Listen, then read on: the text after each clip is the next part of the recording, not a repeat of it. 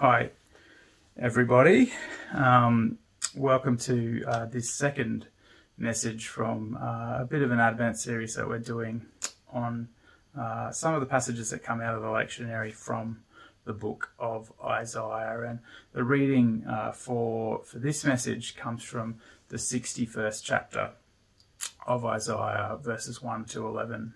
I'm going to read it to you now.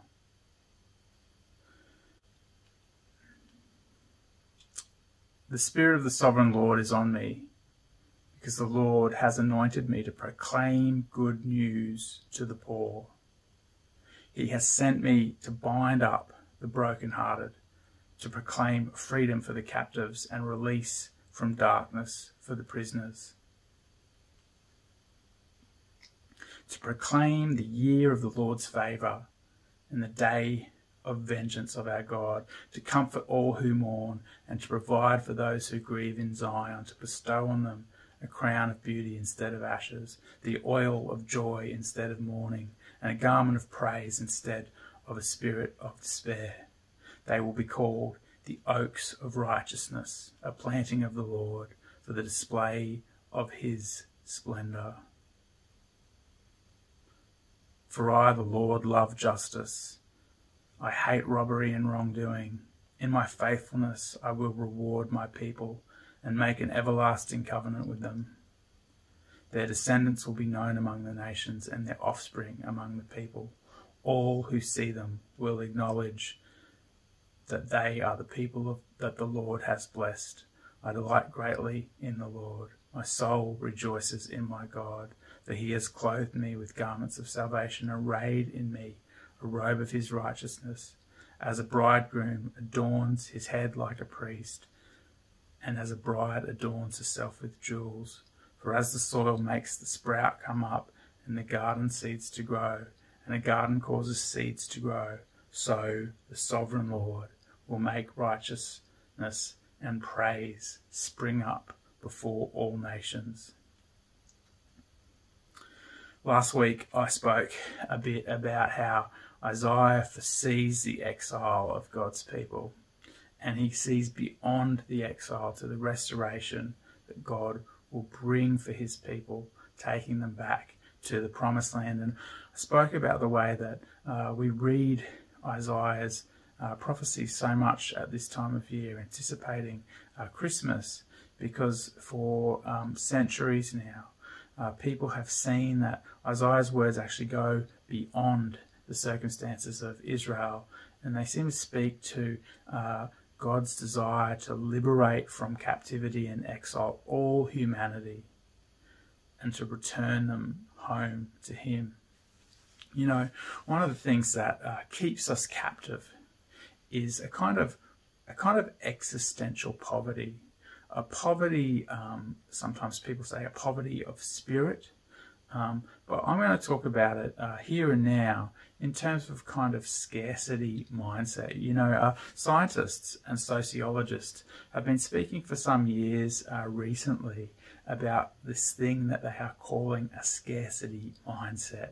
And this is what happens when an experience of scarcity, which is often, let's say, material poverty, you know, being poor, being financially poor, an experience of this kind of scarcity can actually change the way that our brains work by making us particularly focused on the objects of scarcity, the objects of the kind of scarcity that we have experienced. And it makes us focused on those objects at the expense of other things. The classic example of this in play that I can think of, and perhaps you've heard of a story like this, but is a circumstance in which, say, a foster parent discovers that the child that they are fostering is sort of squirreling away food at meal times and hiding them somewhere in their room afterwards, because their experience in the home that they've been removed from has trained them to expect not to have regular access to food. Have you heard a story like that? And in that regard, the child is unable to integrate into the relationships and the routines of their foster home, because out of a sort of sense of self-preservation, they're practicing really I guess, a kind of deception. Although we would understand it and forgive it, it's a kind of a manifestation, if you like, of a lack of trust. A lack of trust that food's going to be there, a lack of trust that the person who is supposed to provide for them, we would think, as a parent, is going to provide for them. I was reading a paper on this recently where some scientists basically scanned the brains of people who had a variety of experiences in terms of relative poverty and wealth. They scanned their brains as they did their grocery shopping. So this is a paper that was published in the National Academy of Sciences in the US. So obviously there was some sort of pretty strict control measures around this. But basically what they did was scan people's brains as they were grocery shopping. And the results that this experiment produced, and I'm going to quote from the paper just briefly here. I can send out the reference in some notes. The results that this experiment produced, quote, demonstrated that a scarcity mindset affects neural mechanisms related to consumer decision making. And specifically, it said in the details of the paper that those who had this scarcity mindset, who had come from an experience of poverty, had increased activity in a region of their brain that is implicated in valuation processes. So basically, to encode that for you, as they were shopping for food, their brain was lighting up saying, this is really important. And at the same time that this part of their brain was lighting up, another part of their brain that is associated with goal-oriented and goal-directed choices was showing decreased activity relative to people who did not have this experience of poverty and what these scientists called a scarcity mindset. So there was less going on in their brain about how important that food shopping was relative to just about anything else in their life. It sort of dominated their focus, the attention of their brain in that moment. And basically, I'm going to risk oversimplifying what this finding is saying for our purposes, just for the purpose of making it clear. But basically, when we're afraid that we're going to miss out on something, our brain goes into kind of reptile mode. Our brain becomes focused. I don't know if you've ever seen like a reptile hunting. They're not sort of thinking about, the well-being of other animals and that sort of thing. They're just focused on getting a feed. That's what I mean, a kind of a base level instinct. So our brains in a scarcity mode become so focused on the things that we want that they become focused on those things, often at the expense of other important things. And according to the scientists who wrote this paper I read, this is quite bad news for the poor, for those who have this scarcity mindset. And this is why poor people often stay poor. I don't know if you've read anything or heard anything about generational poverty or the poverty trap, but this is the kind of thing that we're talking about, because whenever we have a chance, let's say we have a poverty mindset, a scarcity mindset, whenever we have a chance to have that thing that we've been lacking, that thing that we're afraid of not getting, our brains are actually not working properly. When that money hits our account, we're not thinking about what's best for us and others in the long term. We're thinking about getting what we can in that moment, getting what we're afraid that we're going to miss out on. And it's not just bad news for those who might be poor for some sort of material lacking. This sort of dynamic is bad news for whom affection has been scarce, or for people that have found validation lacking, for all the ways that we can be poor. This scarcity mindset is not a good scenario. It can serve as a kind of trap. It can prevent us from being able to escape our circumstances. You know, I've had opportunities to take people who are, really hard up, grocery shopping, that sort of scenario where you say, listen, I'll get anything that you need, I'll pay for it. And at the risk of feeding stereotypes, because everyone's different, and I wouldn't want to, I'd hate to seem judgmental in this, but I've often been astounded in those circumstances, the kind of shopping that people who have no money do, buying things that either aren't very good for them or aren't going to last very long. But it's really just an outworking of the fact that they've been in a poverty trap often. They don't necessarily know what might be better to do in that situation, or it's like their brain has been rewired, as I've been talking about. This is actually an old story, I would suggest, and I believe that it's a story that goes all the way back to Genesis 3, when that, and here's a little bit of poetic license playing out, when that reptile said to the very first humans, you're probably missing out by not eating the fruit from that tree in the middle of the garden. To quote Genesis 3 verse 5, the serpent said to them, "For God knows that when you eat from it, your eyes will be opened and you will be like God, knowing good and evil." And if you know the story, you know that the man and the woman, the ancestors of all humanity, they took what they shouldn't and didn't need to take, and they practiced deception, and they hid from God, and trust and relationship was broken. They were deceived into a kind of poverty, or into what we might think of as a scarcity mindset. I believe that this has been a dimension of all sin since, of every time the reptile brain that must take what it can get kicks in, of every deception, of every breach of trust, of every mutual wounding in history. Just think of it. A world where everyone has either had something important taken from them, or at the very least is afraid of having something important taken from them, and so they take from others. This is the rule of the scarcity mindset, a kind of anti-golden rule. Take from others, because they'll most likely take from you. Do unto others before they do unto you.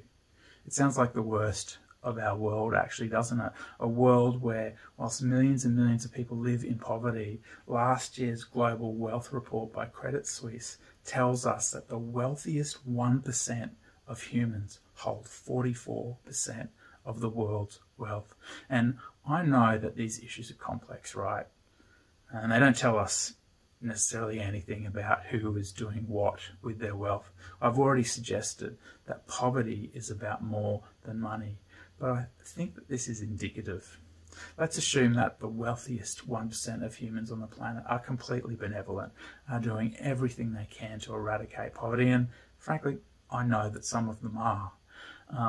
They are working hard to eradicate poverty and its negative effects. But let's assume all of that 1% who holds the 44% of the world's wealth are doing that.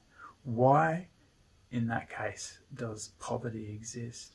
I think because it's a symptom of our human brokenness. It's evidence of our captivity. Who knows, though, that Jesus is good news for the poor. There may be lots of bad news for the poor, but Jesus is good news for the poor, whether that's the economically poor or the existentially poor.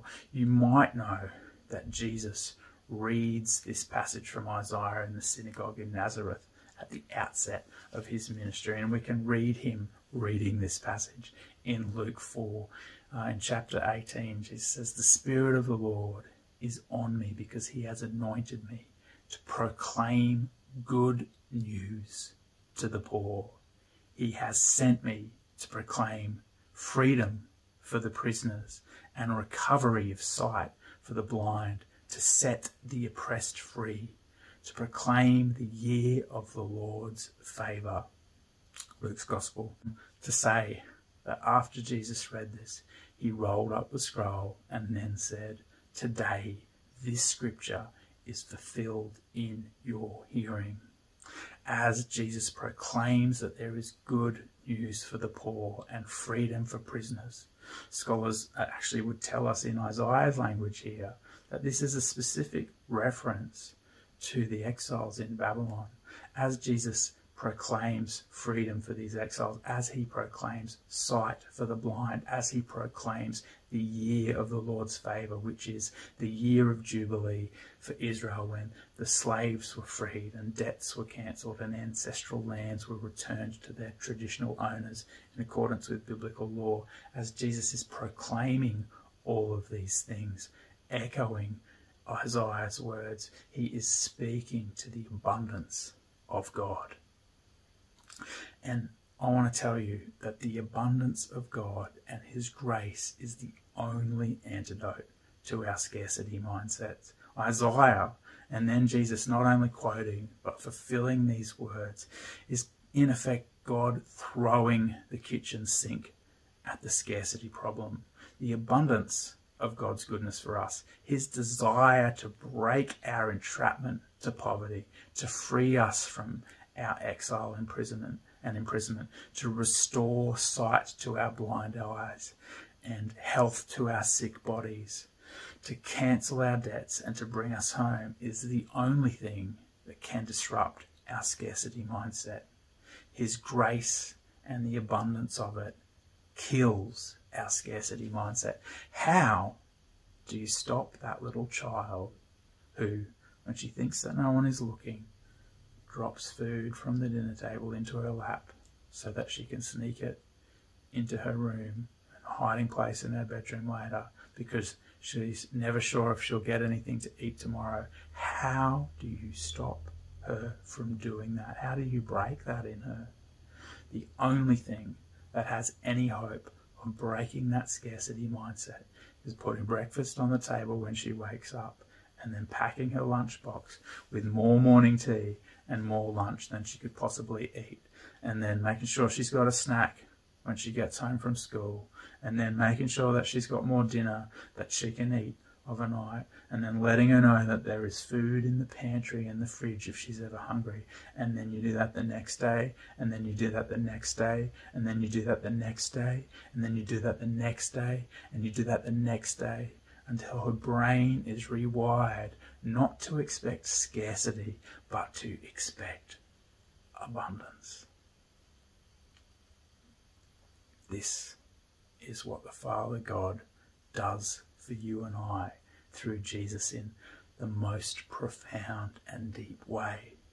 There is abundance, there is freedom, there is restoration, there is adoption into his family, eternal life in his home where we will lack for nothing. Why should any of us have any worries about what we might miss out on, what might be taken from us? Why should we ever need to be selfish and to take from others when God in his grace is committed to blessing us abundantly, as he has shown by sending his Son? In Jesus, we see the generosity of God. Colossians 1:15 says that he is the image of the invisible God.